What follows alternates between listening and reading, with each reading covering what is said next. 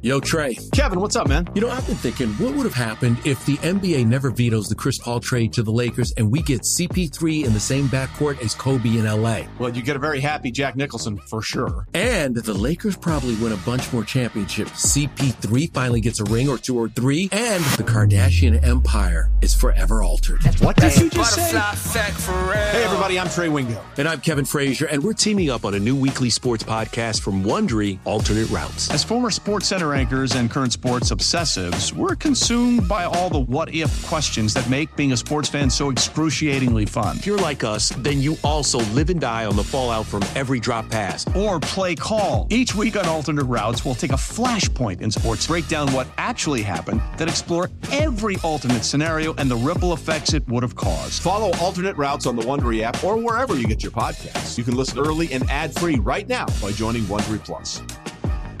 Let Tend Dental make your dream smile a reality. We offer a variety of top-rated treatments, including Invisalign aligners. And for a limited time, Tend is offering $750 off orthodontic treatments. Offer valid through January 31st, so don't wait. Visit hellotend.com/sale. That's hellotend.com/sale. And book your free consult today. No one is more locked in. From Thursday to Monday, no one is more locked into the NFL than First and Pod. Hosted by Danny Parkins and Andrew Filippone. And welcome back to the third edition of First and Pod. We are now in the middle of our 2023 mock draft. Subscribe, rate, review. This is an Odyssey 2400 Sports Odyssey podcast that we've been doing, Danny Parkins and myself. And Danny is off. So he just got Wally pipped here. This is a Lou Gehrig situation. He's been replaced by the great Brian Baldinger, Odyssey NFL analyst. You see him on NFL Network. We're just so delighted to have him with us here. Brian, we went through 10 picks before we brought you on, and you were telling us off the air that at least a couple of picks have completely thrown your draft board off here. You're ready to pick with us 11 through 20, but some of the picks have just caused you to almost have a meltdown pre-show. Well, I don't have a meltdown 15 days before the draft. I don't want to do that. There's plenty of time to correct these. But, I mean, look, if Houston's going to pass on Bryce Young to take Will Anderson, I mean, that raised my eyebrows right away. Now, I'm not knocking Will Anderson. He's the best defensive player in this draft. I love Will. But Houston, I thought, would be in the market for the best quarterback in this draft, and that's Bryce Young. And to pass on him and say, okay, Davis Mills is our guy or whatever they're going to do, that kind of caught me off guard. And then you didn't have to go much further. I mean, I can see Detroit saying, okay, Anthony Richardson, let's put him with Ben Johnson. Jared Goff plays another year. Let's give him a year behind a solid veteran player. Had a great season last year. I could see Anthony Richardson in that role. I think Detroit has a lot of other places they could go, but if you want to put him there and say, okay, back up Jared Goff for at least a year, let's get you, acclimated to the NFL game with only 13, college starts. Okay. And then to see Bijan Robinson, to go to Atlanta. I know Atlanta likes to run the ball, but Tyler Algier was really good last year. Cordero Patterson was awesome at running back. And I think he likes that role. And so as much as I think we all like Bijan Robinson, that kind of, especially with a lot of help that they need on defense, with a lot of great defensive players on the board, including no cornerbacks to being taken at this point. And I know they just traded for Jeff Okudah, but that caught me off guard right there. Well, let's see if we can keep it going here. So I'll make a pick and then you'll make a pick and we'll both kind of go back and forth on our thoughts on why we made it. And then you can kill me for the picks that I make like Danny does when we do this podcast. So we're at 11, Brian. So this is now Tennessee's pick. Now I have seen some mock drafts where they trade up. I saw one on NFL.com today that said for a quarterback. Now they just picked Malik Willis. Are they going to already decide that that was a wasted pick? In our mock draft, all four quarterbacks are already gone. So it's really not even a conversation or discussion for them. Well, I mean, unless you want to include Hendon Hooker, who I happen to really like. At 11, though? I mean, if you need a quarterback, you want a quarterback, it's not a very far ride from Nashville to Lexington. I mean, you can Uber him over there, in a luxury vehicle, if you like. I happen to think that Hendon Hooker could be a starter in this league this year. But, if you want to say that's too rich for you, I totally understand. So I'm anxious to hear where you go right now. Yeah. So this is how I'm going to treat this. Their new GM is on the record as saying, okay, you don't need to be the Harlem Globetrotters or the Golden State Warriors. You don't have to win that way in the NFL, which is a totally different conversation, Brian. But I do think they're going to copy a little bit of the Philadelphia style, San Francisco style. That's where the GM comes from. I think they're going to go with a trenches pick here based on how the board has unfolded. So I'm going to have them. Skoronski is the only tackle that's gone in this draft so far. Well, Broderick Jones and Skoronski. That's right. Well, I say that. Is Skoronski a guard or tackle, Brian? Can you end that debate for us once and for all? Is he guard or tackle? I feel like he's going to be a Pro Bowl guard. Okay. I feel like he's going to follow in the footsteps of Brandon Sheriff and Zach Martin and Quentin Nelson. I feel like that's where he's going to be best suited. If I knew right now, honestly, Pony, that he was going to be Rashawn Slater too, right. I'd just leave him at tackle. But I'm not convinced that he can do what we all watched Rashawn Slater do. Okay. So I'm going to take Paris Johnson here for Tennessee, Brian. Okay. What do you think of that pick? Paris Johnson, offensive tackle, Ohio State. Well, look, Taylor Lewan is moved on. They badly need a left tackle, regardless of who the quarterback is. Tim Kelly, the offensive coordinator, they need a left tackle. And so, you look at what Mike Vrabel comes from, what he believes in. He wants to run the football. As much as they might have possibly shopped King Henry, he's not going anywhere. He still is the king of the franchise. To go get Paris Johnson, you could debate, Paris Johnson versus the next best tackle, whether it's Darnell Wright, whoever you might choose, that's fine. But I don't think anybody's in this business is going to say Paris Johnson is overdrafted at 11 by the Tennessee Titans. I think a lot of people would go, that's a great fit. He played right guard at Ohio State in 2021. He was their left tackle last year. He tested very well. I think there's some things about his game I like to clean up a little bit, but I actually compare him a great deal to Taylor Lewan, who was a first-round pick. He was a Pro Bowl player there for a number of years. Really good player for Tennessee. Injuries caught up to him quite a bit. But I have no problem, honestly, taking Paris Johnson and starting to rebuild an offensive line that's without Taylor, without Ben Jones, without, Nate, so there's a lot of guys that aren't there anymore. It fits the ethos of the team. I feel like they're not going for panache or sex appeal here, Baldy. No, I feel like they so either. And you shouldn't. You should never go for that. You should try to build your team with a strong foundation. And so I think that's, where they could go right there with what they have.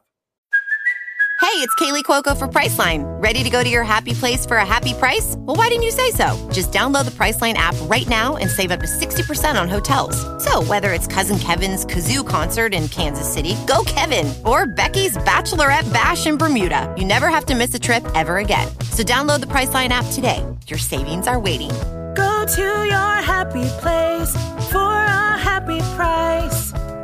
Go to your happy price, Priceline. Okay, so now you're back up with Tennessee. Or with Houston, excuse me. With Detroit. So we've already had them take Will Anderson. Yes, with Houston right here, yes. So that was a bold thing to go with Houston. There was Lance Zierlein, who works in the Houston market, did a mock draft for you guys at NFL and said he's not convinced they're going to take a quarterback, which caused us to kind of go, whoa, what do you mean might not take a quarterback? So we gave them Will Anderson, a shocking pick. So what do you do now, Brian, where the quarterbacks are mostly gone and you've got the great defensive player at 2? You can't make a trade. You've got to stay here at 12. What is Baldy going to do for the Houston Texans? Well, I feel like they need a quarterback, and they passed on maybe the best in the draft, at least the way I look at it, Bryce Young. So, but I feel like they still need a quarterback. And I know Hendon Hooker is coming off an ACL, torn on that game against South Carolina in November. I know he's 25 years old. but I saw him improve every single year, starting at Virginia Tech. Tennessee was just moribund. Like they were the doormat of the SEC. Now, Josh Heupel, Hendon Hooker, they put Tennessee back on the map. We all watched them beat Alabama in a stunning fashion. Mm-hmm. They're not doing that without Hendon Hooker. I think the kid is really mature. They need a mature guy in that position. I'm not saying Davis Mills can't win the job or hold the job, but I feel like they have to upgrade the job. And I feel like Hendon Hooker, if he's still going to be there and they pass, like I don't really want to take Hendon Hooker at number 12 here to Houston, but since they passed at number 2 and they took Will Anderson, I feel like they need a quarterback. And the only quarterback that I would take in this section here of 11 through 20 is Hendon Hooker. Like we still haven't seen a corner off the draft. Like they could go corner. I think they even though they took Stingley last year. Yeah, but I mean, everybody needs 2 corners. They need a tight end. There's no tight end. They need a wide receiver badly. Well, they need everything. They were the worst. We haven't had a wide receiver drafted yet. Yeah. Wide receiver hasn't been taken off the board. I mean, Jackson Smith and Jigba, Quentin Johnston. I mean, they need a receiver, but they need a quarterback to throw it to the receiver. Yeah. I think they feel really good about their 2 tackles. So I would, especially if Laramie Tunsil's at left tackle. So I feel like quarterback here, I'm going to take Hendon Hooker. It's a little probably high, but I think he's going to go between 11 and 20. Okay. So the fact that they passed on a quarterback at 2, I feel like, okay, go get yourself a 25-year-old, mature, experienced, improved quarterback that looks like he can do it all right now. So Brian, I want to ask a question about Hooker, and I want to ask about Houston's philosophy here. I'll ask first about Houston's philosophy. So this idea that's been put out there, Brian, that let's say they like Stroud or Young. They don't like both. They like one of them. And that guy goes to Carolina. So they do let's say they can't get a trade. They trade down and they take a defensive player. They don't take a quarterback. Do you like the idea of them punting to next year for Caleb Williams or Drake May, the quarterback from North Carolina? I don't know how much you've evaluated those 2 guys, but if the guy you love is gone, what's Baldy's take on just pushing it down the road? Good question, Ponies. Good question. I happen to know Caleb really well. I worked with him when he was in high school in Baltimore in the quarterback collective. I know him well. I've watched May on quite a few, just watching Josh Downs this year. I'm just watching him play. But anyways, so there is a philosophy out there that if you don't love the guys and you don't want to push guys up, then build the best possible team you possibly can around the quarterback position. And if you could be lucky enough to take Caleb next year, I don't know if anybody wants to be that bad, but if anybody, if you want to take that route, that's possible. It's a gamble, though. Indianapolis did that, a decade ago, and they got themselves Andrew Luck. So it can work out. You need a little bit of luck, no pun intended, to make that happen. But I'm not opposed to that philosophy. I felt like Washington was doing that a great deal, and then they went out and got Carson Wentz, and I thought, oh, that was just a bad choice. Yep. But I felt like they were building around that position, and I don't know that Sam Howell's the guy right now. I mean, I don't know how you can evaluate a guy on one game, but they watch him every day in practice. Maybe they know. But I feel like there is a philosophy like that. Like, okay, if you don't love the guy, and I don't know if Houston does or doesn't, I don't have that kind of information. But I do think that that's a viable philosophy to do that. And the thing I'm going to ask you about Hooker is that offense, which was so up-tempo, it was so balls out fast. I mean, they've got Hyatt, the kid who's an absolute burner, who's like a Deshaun Jackson type. Yeah, but do you put a lot of stock in the idea that Hooker was a system quarterback at Tennessee? Did the system make him, or did he make that system, Baldy? He made the throws. He made the throws to win games. I understand that there are certain systems, air raid systems, and I did Big 12 games for a decade. I saw my share of Baylor's and, even Oklahoma at some regard. I mean, I saw Oklahoma State. I saw all those offenses. And there is something about the up-tempo and what Chip Kelly did at Oregon. And, you know, so there is something to that. You put up gaudy numbers, but can you really go through progressions and do all, you know, the play action game and all that kind of stuff? You have to project, but I think you got to project with all of these guys.